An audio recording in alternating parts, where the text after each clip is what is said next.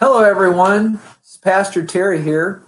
And what I'm going to do today is start a series on end time events. End time events.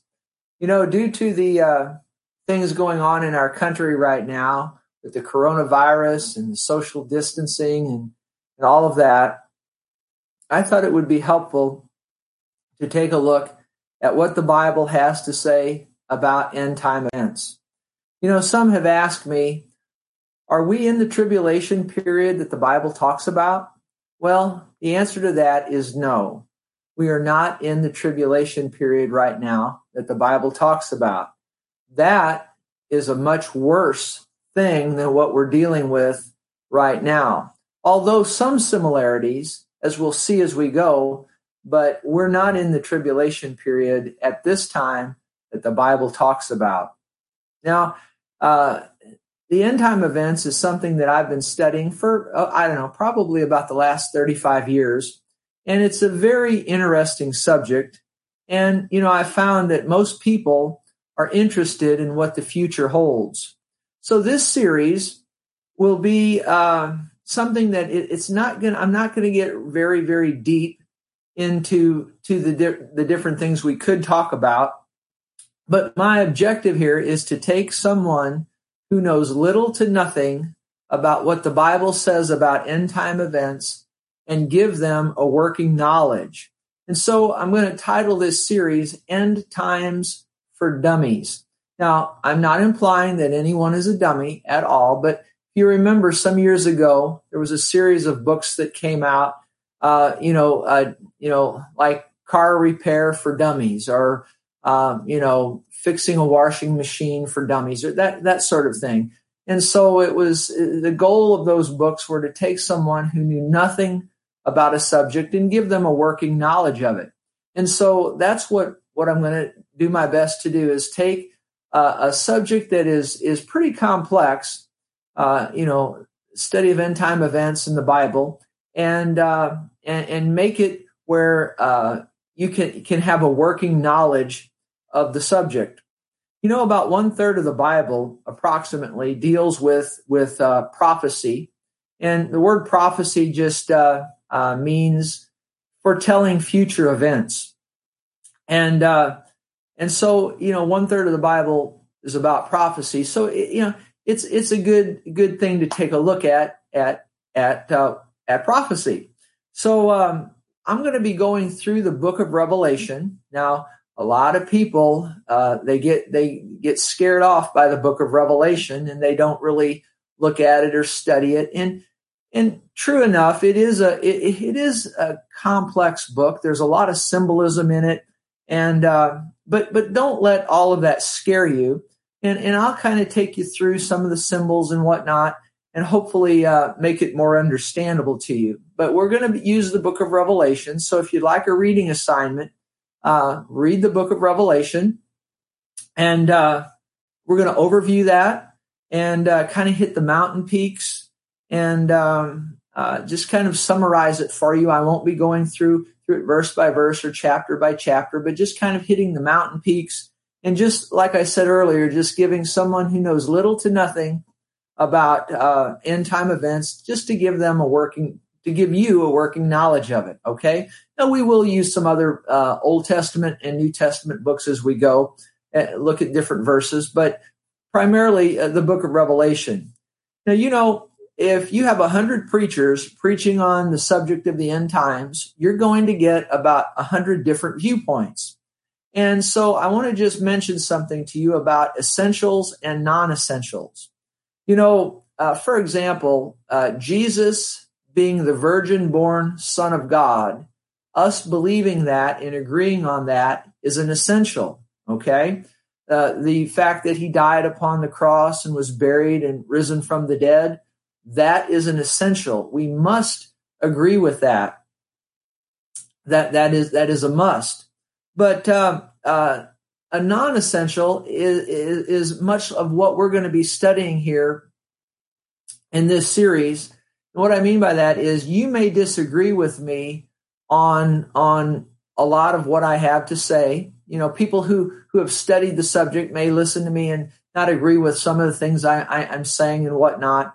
But like, for example, if some people believe in a pre-trib rapture, some in a mid-trib rapture. Now, if you don't know what the rapture means, just hold on and I'll explain that to you. But like mid-trib, pre-trib, all of that, we'll explain that as we go. But we can disagree on all of that and still be just fine and still make heaven. See, we have to agree on who Jesus is, but we don't have to necessarily agree on like the rapture or what country the Antichrist arises out of and all of that. We don't have to agree on that. We can disagree on that and still be fine, still go to heaven. Okay, so I just wanted to bring out that some of the things we'll be studying, if you don't agree with me or you have a different viewpoint, that's just fine. So let's get started. Now, I want to start with this word, eschatology. Eschatology. Now, that's a kind of a interesting word, eschatology. But what that means is it's the study of Bible prophecy as it pertains to the future. The study of Bible prophecy as it pertains to the future. Or we could say it this way, eschatology is just the study of end time events. The study of end time events. Now, I want to say this. End times, when we talk about end times, a lot of people think, that the earth is going to be blown up and that human life is going to cease to exist and all of that. Well, let me say this. The earth, according to the Bible, is not going to be blown up and human life is not going to be extinguished. Okay. And we'll see that as we go. Now, the earth is going to be at some future point renovated. The earth and the atmosphere around it is going to be renovated by fire. Okay. But we'll talk about that a little bit later on. So in this series, end times, when I say end times, it has to do with the events that lead up to Jesus's second coming and his millennial reign. That's his 1,000-year reign that he's going to have here on the earth. And then as we move on out into eternity. So when we talk about end times here, I'm talking about the events that lead up primarily to Jesus's second coming.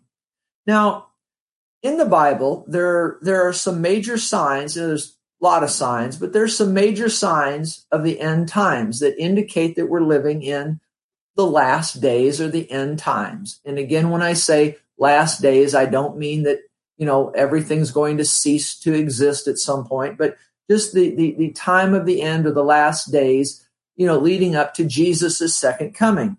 Now, it's clear in the Bible that we cannot know the exact day or hour when Jesus comes, okay? But we can know the season. We can know the season. And I believe that we're living in that season right now. But having said that, every generation from the time of Jesus's apostles to the present time, as you look over the past 2,000 years, every generation thought that they were going to be the generation that saw the return of the Lord Jesus Christ, okay? Because, in every generation, certain signs were there. But it's interesting, and we'll see this here in just a moment, that at the time we live, you have a lot of the Bible signs all happening at the same time, okay? And that is what I believe is much different about the time we're living in than when you look at the last 2,000 years, is that you have these major Bible signs all happening at the same time. Now, one thing before we look at some of the signs of the end times that I want to mention to you is, the words soon or quickly. God, in the book of Revelation, for example, God, the Lord Jesus Christ, he is God, of course. He'll say, I'm coming quickly, or something's going to be happening soon. And you have to realize as you study prophecy and end time events and all of that, eschatology, now you should know what that word means now, the study of end time events, is that time to God is different than time to us, okay? So the Bible says that 1 day is as 1,000 years to God. 1 day is as 1,000 years. Okay. So 1 day to God is like 1,000 years to us. Now, think about 1,000 years. That's a long time. Okay. To you and me, but to God, that's like 1 day. Okay. So if you'll remember that, it'll help you, because Jesus said before he left the earth, after he was risen from the dead, he said, he said, behold, I come quickly. Or he actually said that to the Apostle John in the book of Revelation. We'll get to that in a moment. He said, behold, I come quickly. And, it's been 2,000 years. But to Jesus, the way he looks at time, it's only been 2 days. So, and 2 days isn't very long. So if you think about it that way and you understand time that way, it'll be helpful to you, because people say, well, when's Jesus coming? When's Jesus coming? And the Bible says that many even scoff at that. Well, he made that promise that he's coming and he hasn't got here yet. He said he was coming quickly. Well, to him, it is quickly. But to us, again, 1 day is with the Lord is 1,000 years. So to us, it's a long time, but to him, it is quickly. So I thought I'd mention that to you, that would be helpful. Okay. Now, let me list some of the major signs that the Bible gives that will tell us or let us know that we're living in the last days or the end times. Okay. Now, the first one is, and there's several of these, but I just want to give you some of the major ones. The first one is that Israel needs to be a nation. Okay. And it needs to be in existence as a nation. Now, that happened in 1948. Okay. So that's a major sign that Israel is again a nation. Another sign that the Lord Jesus talked about is that there would be massive, great earthquakes in various parts of the world. And of course, we've seen that. And then the condition of the world, the moral condition of the world getting worse and worse and more sinful and more sinful. And of course, we've seen that. I just want to read 2 Timothy chapter 3, read some verses here. Listen to this. 2 Timothy 3, verse 1. But know this, that in the last days perilous times will come. For men will be lovers of themselves, lovers of money, boasters, proud, blasphemers, disobedient to parents, unthankful, unholy, unloving, unforgiving, slanderers, without self-control, brutal, despisers of good, traitors, headstrong, haughty, lovers of pleasure rather than lovers of God, having a form of godliness but denying its power. From such people turn away. Well, you know as well as I do, we see that going on. In our nation. Think of all the shootings and the school shootings and the other shootings and church shootings and all of that. My goodness. So you see that sign. And then, of course, that's among the world. But then among the church, the Bible says that there would be a condition of lukewarmness among much of the church. And, of course, that is going on. And then in the book of Daniel, chapter 12, verse 4, Daniel 12, verse 4 gives one of the most astounding signs, at least to me, that we're living in the time of the end. And let me just read this to you. I think it's astounding.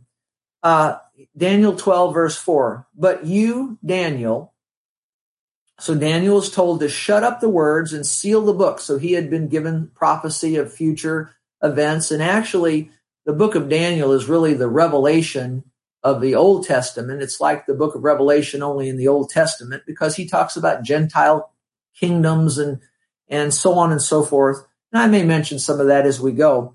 But here, let me read this. But you, Daniel, shut up the words and seal the book until the time of the end. Now listen, till the time of the end, many shall run to and fro, and knowledge shall increase. Now that has my full attention. Think of this. He says I believe it was the angel here of God gives this to Daniel and says, that at the time of the end, many will run to and fro, and knowledge shall increase. Now, running to and fro, as I've studied into this over the years, that has to do, at least from my study of it, to speedy worldwide travel.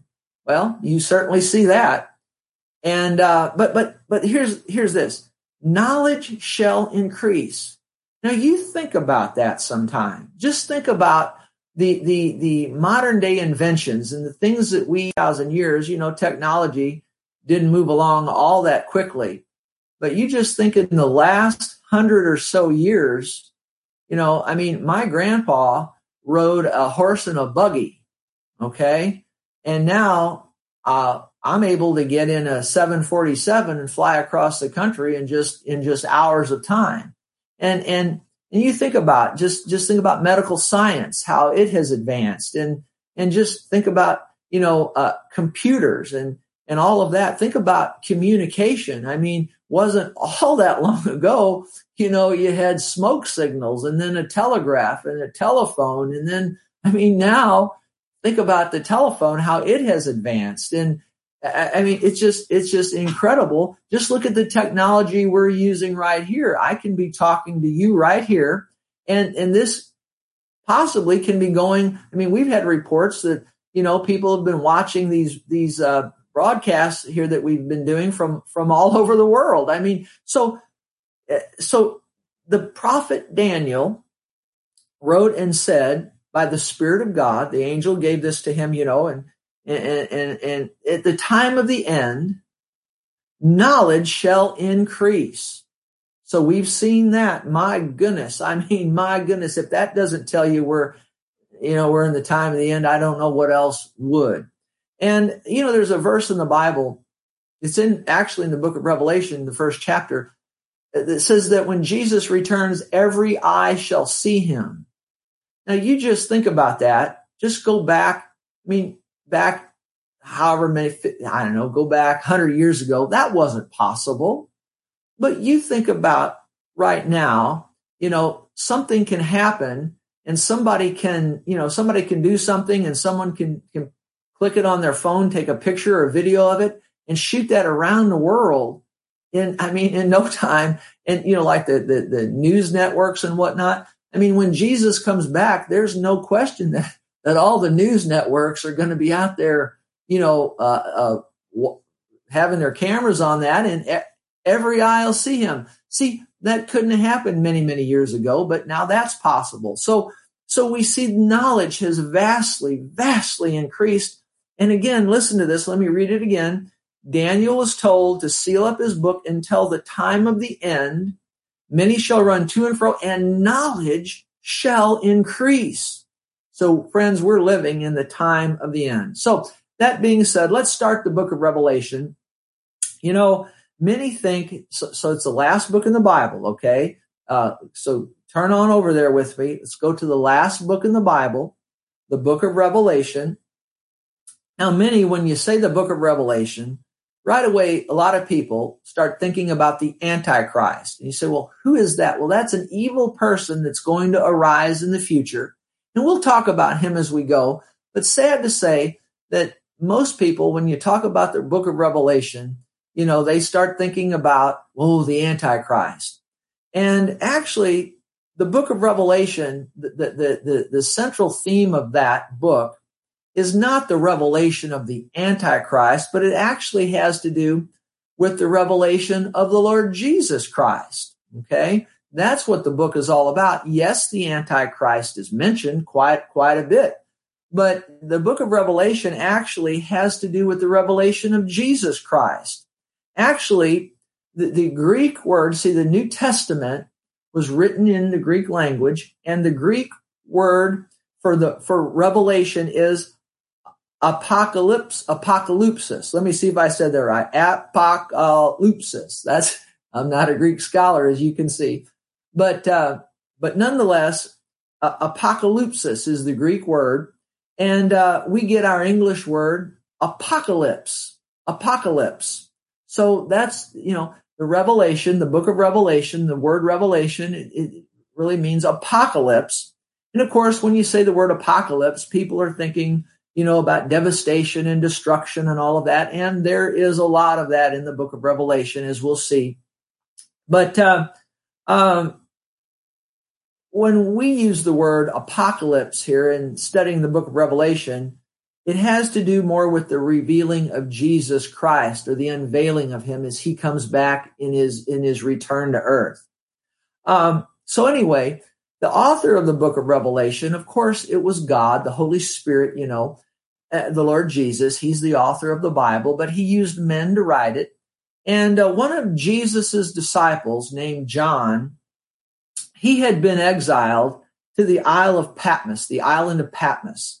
And now a little assignment for you, go to Google or go to your computer or your study books or whatever, and study about the Isle of Patmos and find out where that was in the world. And so that's I'm going to give you a little assignments as we go through here. I want you to have to do a little bit of work as we go. But he was exiled because of his testimony of the Lord Jesus Christ to the Isle of Patmos. And actually, tradition says that he was boiled in oil. The dictator of that time had him boiled in oil. And when they brought his body back up out of the boiling oil, he was unharmed. Now, you think about the power of God to protect somebody.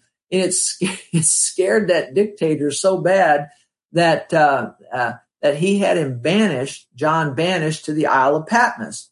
And so John is on the Isle of Patmos, and he's in prayer one day, and all of a sudden, he's in the Spirit. I mean, he got over in the Spirit,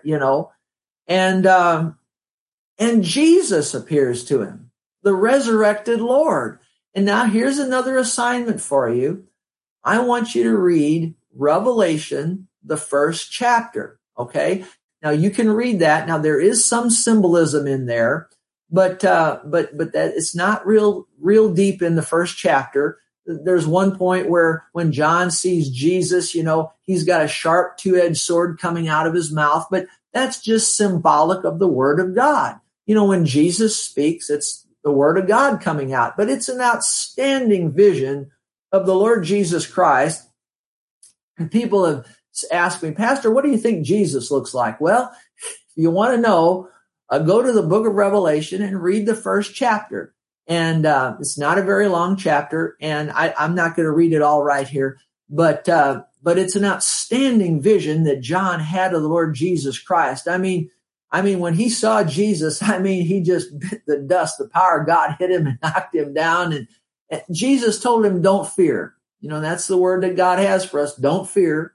But an outstanding revelation and vision of the Lord Jesus Christ. So read that. That'll be a good assignment for you. So Jesus appears to John, and he tells him to write the book of Revelation. And actually what he has in mind, Jesus has in mind, is there's 7 local churches in that area there that Jesus wanted to address. And those are listed in chapter 1 of Revelation, the book of Revelation. He had 7 churches there that Jesus wanted to address and had some things to say to them. And he was going to do it through John. So John wrote this letter. The book of Revelation is a letter. Okay. And it was to go to these 7 churches. And then Jesus had a specific message to each of the 7 churches. Okay. And they were local churches. And so as we move into chapters 2 and 3, now I'm not going to cover his messages to the churches. I did that some time ago in our church services. And if you're interested in that, it's on our website, and there's no video of it, just audio. But I went through each of the 7 churches. It's an outstanding study, interesting study. It's not outstanding because I did it. It's just an outstanding study. Jesus's messages to those churches. So you can go on our website under Pastor's Messages at summitchurch.us and get those. I'm not going to cover them here. But about a 2,000 period of time, from the time Jesus was raised from the dead up to the current time, Revelations chapters 2 and 3 cover that time period. It's known as the church age. Okay, so chapter 1 of the book of Revelation, Jesus appears to John and tells him to write to these 7 churches. Okay, then chapters 2 and 3 of the book of Revelation have to do with those 7 churches, and it covers about a 2,000-year period of time. Okay, and then that 2,000 years, see, we're right now where you and I live, we're coming up right on the end of that 2,000-year time period, okay? So it's important to know that, all right? So we are living in what is called the church age, and it's been going on now since Jesus has been raised from the dead, so about 2,000 years has come and gone since that time. You and I are living in the church age. Now, we're not in the tribulation period right now. We're in the church age, okay? But that's coming to a close. And so what I want to do is I want to pick up with Revelation chapter 4 and verse 1, and let's see how the church age culminates. Let's see how it culminates. Revelation chapter 4, verse 1. Now, this is John. He's on the Isle of Patmos. Jesus has appeared to him. He told him that, he's going to address these 7 churches. And that's what, he did that in chapters 2 and 3. And then he goes on and gets the rest of the book of Revelation. Okay, we'll get into that over the next weeks. But how does the church age, the age we're in, how does it culminate? How does it close up, the church age? And then what comes after that? Okay, so that's what this study is going to be about moving forward. But how does the church age culminate? Well, Revelation chapter 4, verse 1, watch this. Let's read it here. After these things, John, after Jesus had appeared to him and he's got those messages for those churches, after these things I looked, and behold, a door standing open in heaven. And the first voice which I heard was like a trumpet. Think about that, like a trumpet speaking with me, saying, "Come up here, and I'll show you things which must take place after this." After what? After the church age. But notice how the church age culminates. He notice, after these things I looked, and behold, a door standing open in heaven. And the first voice which I heard was like a trumpet. Remember that, a trumpet speaking with me, saying, "Come up here. Come up here." So John was caught up to heaven. He was caught up to heaven. That's where we get the word rapture. Rapture, it means to be caught up, okay? And so the church age is going to culminate or conclude with what is known as the rapture, or the catching up of the church from earth into heaven. Now, something that I want to make clear, and a lot of people get confused on this. So let me take some time here and say something to you here about the rapture of the church and the second coming of the Lord Jesus Christ. Okay, and I'm going to just keep this very simple. Those are 2 different events. The rapture is how the church age will culminate as the church is, and we'll look at that more in a moment here, the rapture of the church. But the rapture of the church is when the church is caught up into heaven. We'll see that Jesus will descend from heaven with a shout, with the voice of the archangel, the trumpet of God, and all of that. And we'll read it here in a moment. The dead in Christ will rise, and we who are alive and remain here on the earth will be changed in a moment, in the twinkling of an eye. And we'll be changed means we'll get a glorified body, and we're caught up into heaven. Okay, that's the rapture of the church. Jesus's feet never comes and touches the planet Earth with his feet at the rapture. Okay, you have the rapture of the church. And then there's approximately about a 7-year period, which is known as the tribulation period. And we'll talk about that here as we go in future sessions. And then at the end of that 7-year period, then you have what is known as the second coming of Jesus, when he actually comes back to earth, he sets his feet down on the earth, and then he goes on and establishes his what's known as his millennial or 1,000-year reign upon the earth. So don't get the rapture of the church confused with the second coming of Christ, because those are two different events, and they're separated by approximately 7 years, which is known as the tribulation period. Okay, so we'll say more about that as we go, but I wanted to make that clear up front because a lot of people get those two events, the rapture and the second coming, confused. Okay, now, as I said, the word rapture, it means to be caught up. Now, people will come in and say, well, you can't find the word rapture in the Bible. Well, you can't find the word Trinity in the Bible either. But just because you can't find that word in the Bible doesn't mean that the Trinity isn't so. That, one God, Father, Son, and Holy Spirit. So there's three persons, yet one God. But the word Trinity, you don't find that word in the Bible, but you certainly know that God is one, but manifested in three persons, Father, Son, the Lord Jesus, and the Holy Spirit. Okay? So just because the word isn't in there doesn't mean that the concept isn't so. Similarly with rapture, people will say, well, the word rapture isn't even in the Bible. Well, that is true, but the event is. And someone years ago attached the word rapture to the event of the catching up. And so the word rapture doesn't appear in the Bible, but the event is clearly there. Okay. And something else I'll point out to you that, as you look at the Old Testament, there were some men in the Old Testament that got caught up into heaven, like Enoch and Elijah.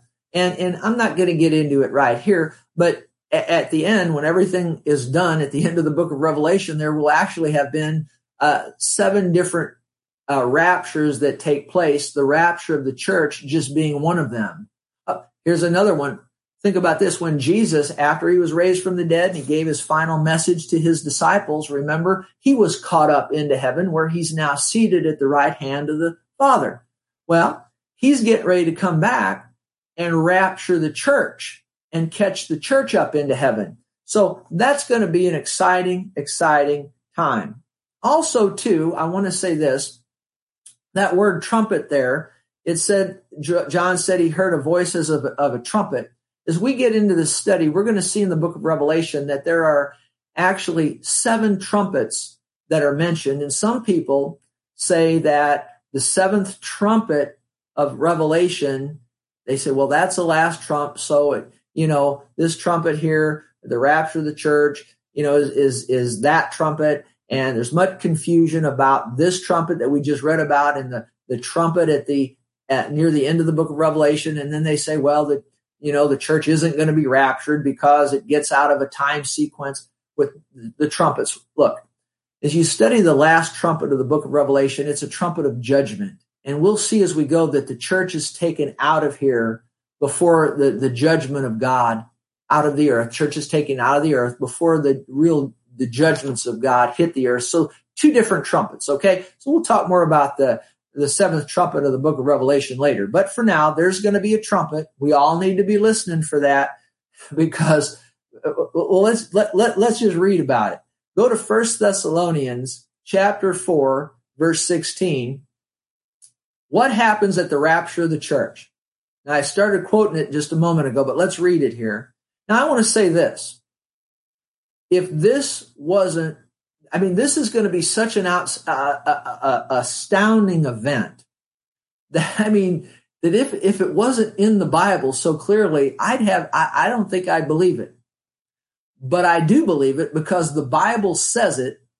And some interesting things are going to happen, but the Bible says it. It's very clear. So I believe it and I'm looking forward to it. Okay. So let's read about this in 1 Thessalonians. The apostle Paul was given this and it's in verse 16. This is how I get excited about the rapture.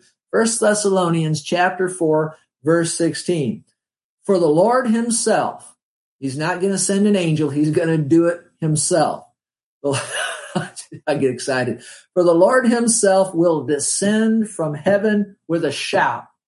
This is 1 Thessalonians chapter 4, verse 16. The Lord himself will descend from heaven with a shout. Now, this is how the church age is going to culminate. And this is all happening before the tribulation starts. The Lord himself will descend from heaven with a shout, with the voice of the archangel, with the trumpet of God. There it is, with the trumpet of God. Remember John on the Isle of Patmos heard that trumpet and he was caught up to heaven? Well, here the Apostle Paul's writing about that trumpet. See, John on the Isle of Patmos was a type of the church, okay? And he was in the Spirit on the Lord's Day, probably on Sunday, and he was over in prayer and he hears this trumpet, but Jesus had just appeared to him and now he's continuing in prayer and he hears this trumpet and he says, come up. He goes up to heaven. See, he's a type of the church. Well, now Paul is writing about this. And he says, the Lord himself will descend from heaven with a shout, with the voice of the archangel and with the trumpet of God, and the dead in Christ will rise first. Notice the dead in Christ. That means everybody from the time of Adam and Eve all the way down to the time that this happens, everyone who died with their faith in the Lord Jesus Christ, they are going to rise first. Their bodies are going to be blasted up out of cemeteries. If they've been cremated, God's going to bring their bodies back together. I don't know how he's going to do it. That's above my pay grade, but I tell you what, God's powerful. And the dead in Christ will rise first, and their bodies will be resurrected, and they'll get glorified bodies. See, their spirits right now are in heaven with the Lord, but the Lord's going to descend.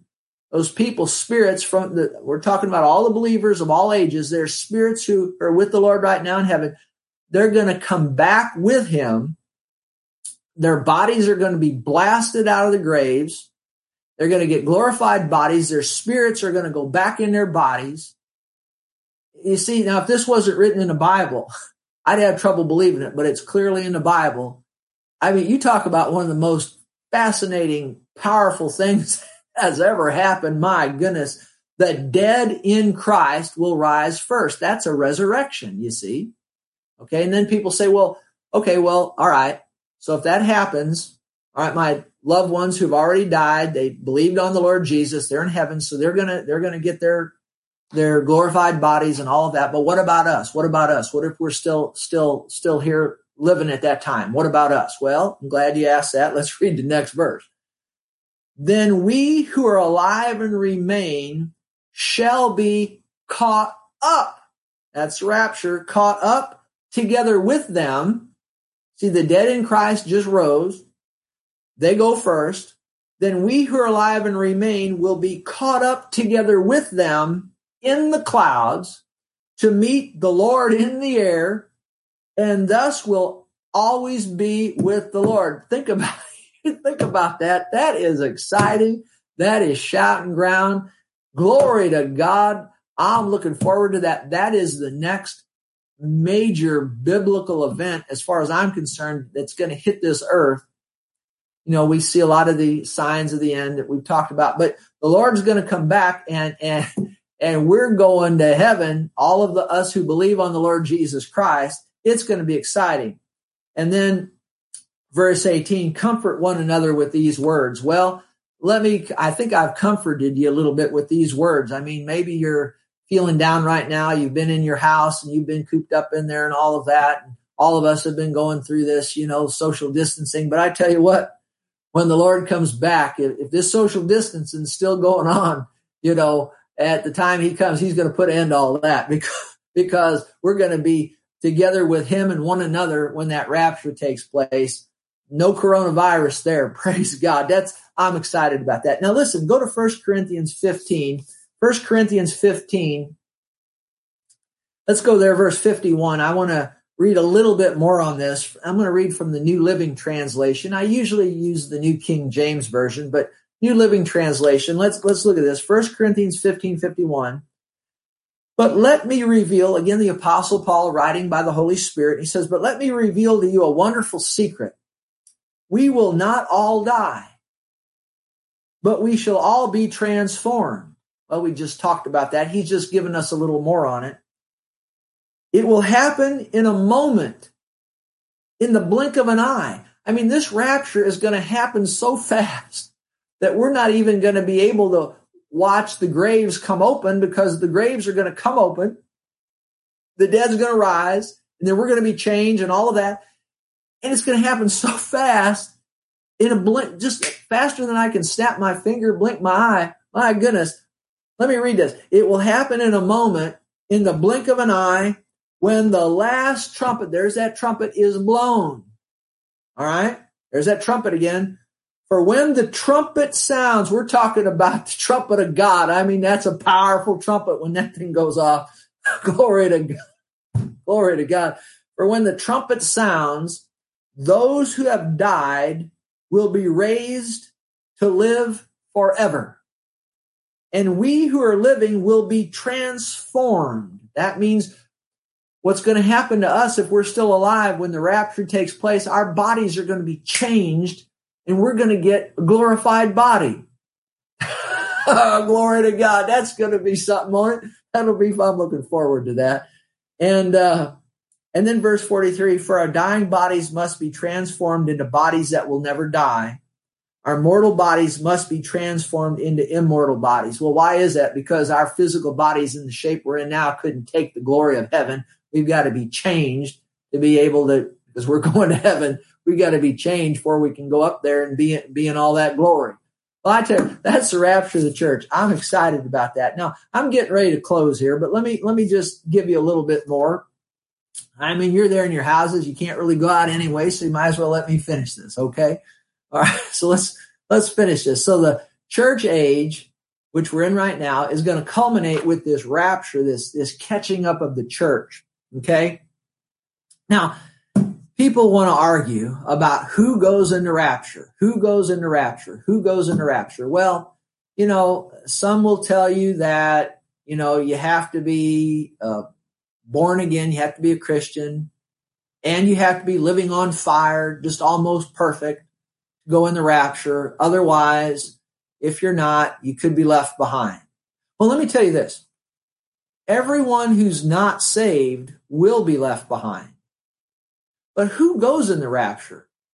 Well, we just read the answer. It was back there in 1 Thessalonians chapter 4. He said the dead in Christ.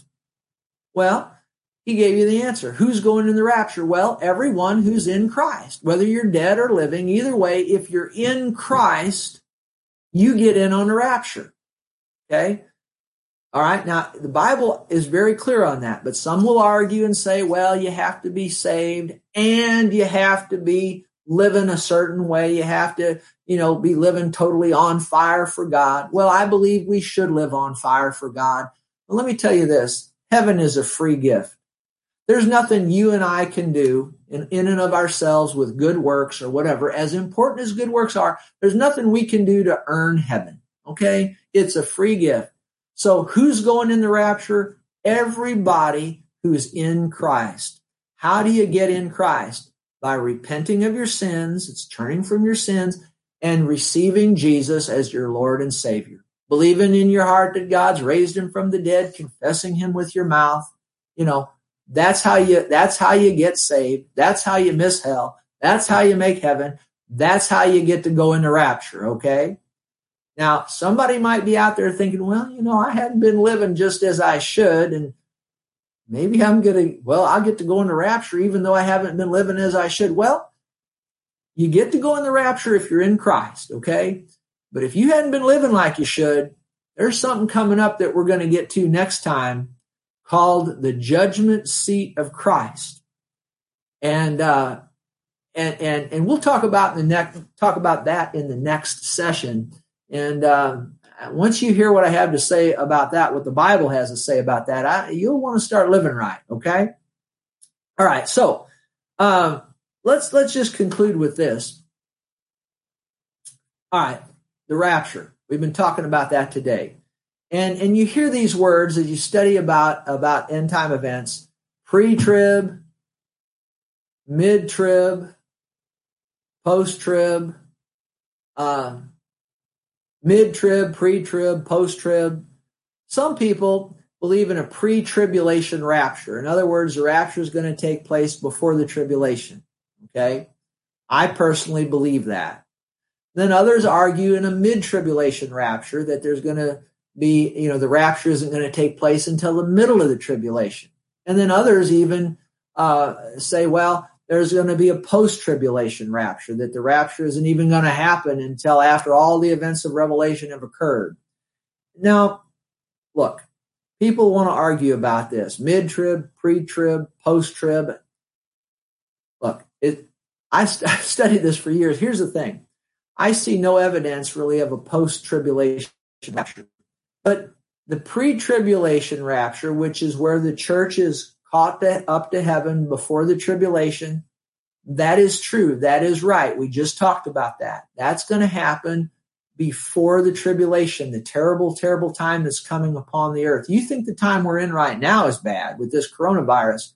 Well, this is nothing compared to what's coming down the road. That's why you want to get saved and know Jesus, so that you get out of here before the real tribulation starts, okay? All right, but so I believe in the pre-tribulation rapture. All right, the church gets raptured before the tribulation starts, okay? I'll give you some reasons for that here as I close. But people argue, well, about a mid-tribulation rapture.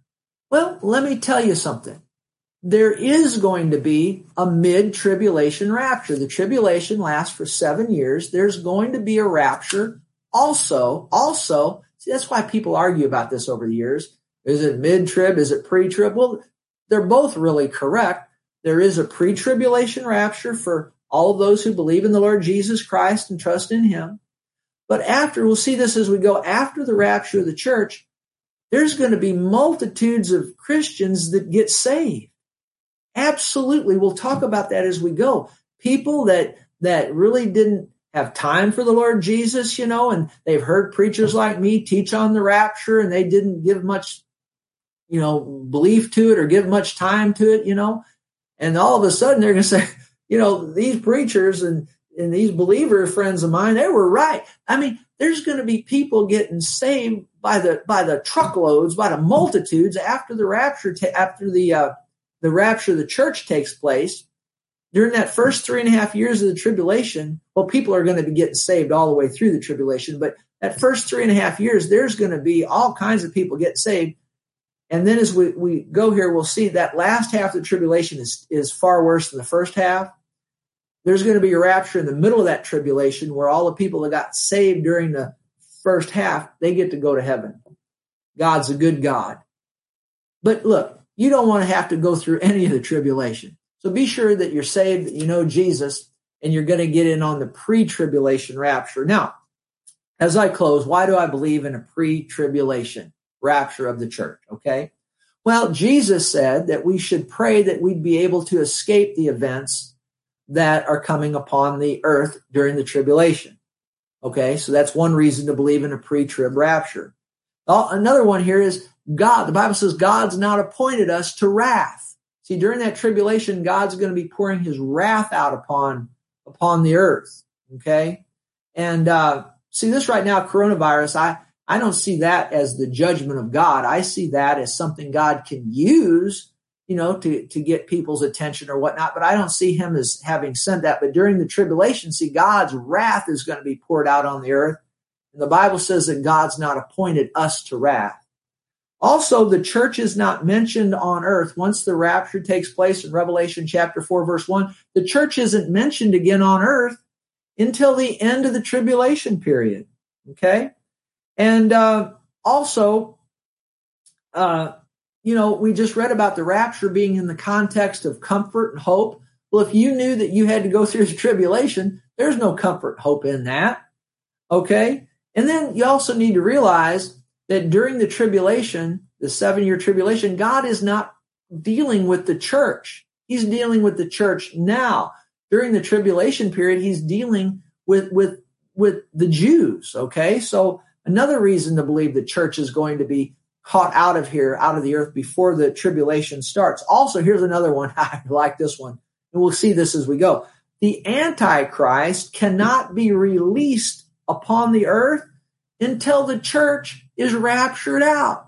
We, the church, the body of believers in the Lord Jesus Christ, the power of the Holy Spirit in us, we're the ones holding the Antichrist, that evil man that's going to arise in the future. We're the power here that's holding him back. He can't even be released until the church is raptured out of this earth. That's good news right there. I don't want to see that guy. And then we come back at the end of the tribulation with the Lord riding on those white horses. Okay? Well, we had to get to heaven somehow. So we get to heaven in the rapture that takes place at the beginning of the tribulation. Or if you're silly enough to not get saved and miss the rapture, then hopefully you'll get saved during the first 3.5 years of the tribulation and get raptured then. But anyway, the church has to get to heaven to come back riding on those white horses.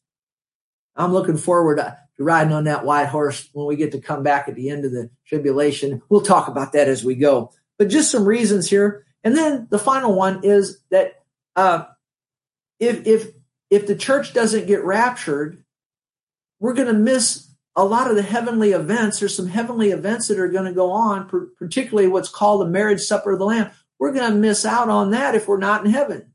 So we have to be in heaven to take part in that. So, hey, I gave you like 8 reasons here to believe in the pre-tribulation rapture of the church. Okay. So anyway, I hope you've enjoyed this today. I've tried my best to make it simple, and we'll pick up right here next Wednesday, and we're going to be talking about the event that happens immediately after the rapture, and it's going to be the judgment seat of Christ. Okay, it's going to be a time of great reward for so many, and a time of sorrow and loss for others, as we'll see. So I look forward to seeing you again right here next Wednesday. All right, God bless you all. Bye-bye.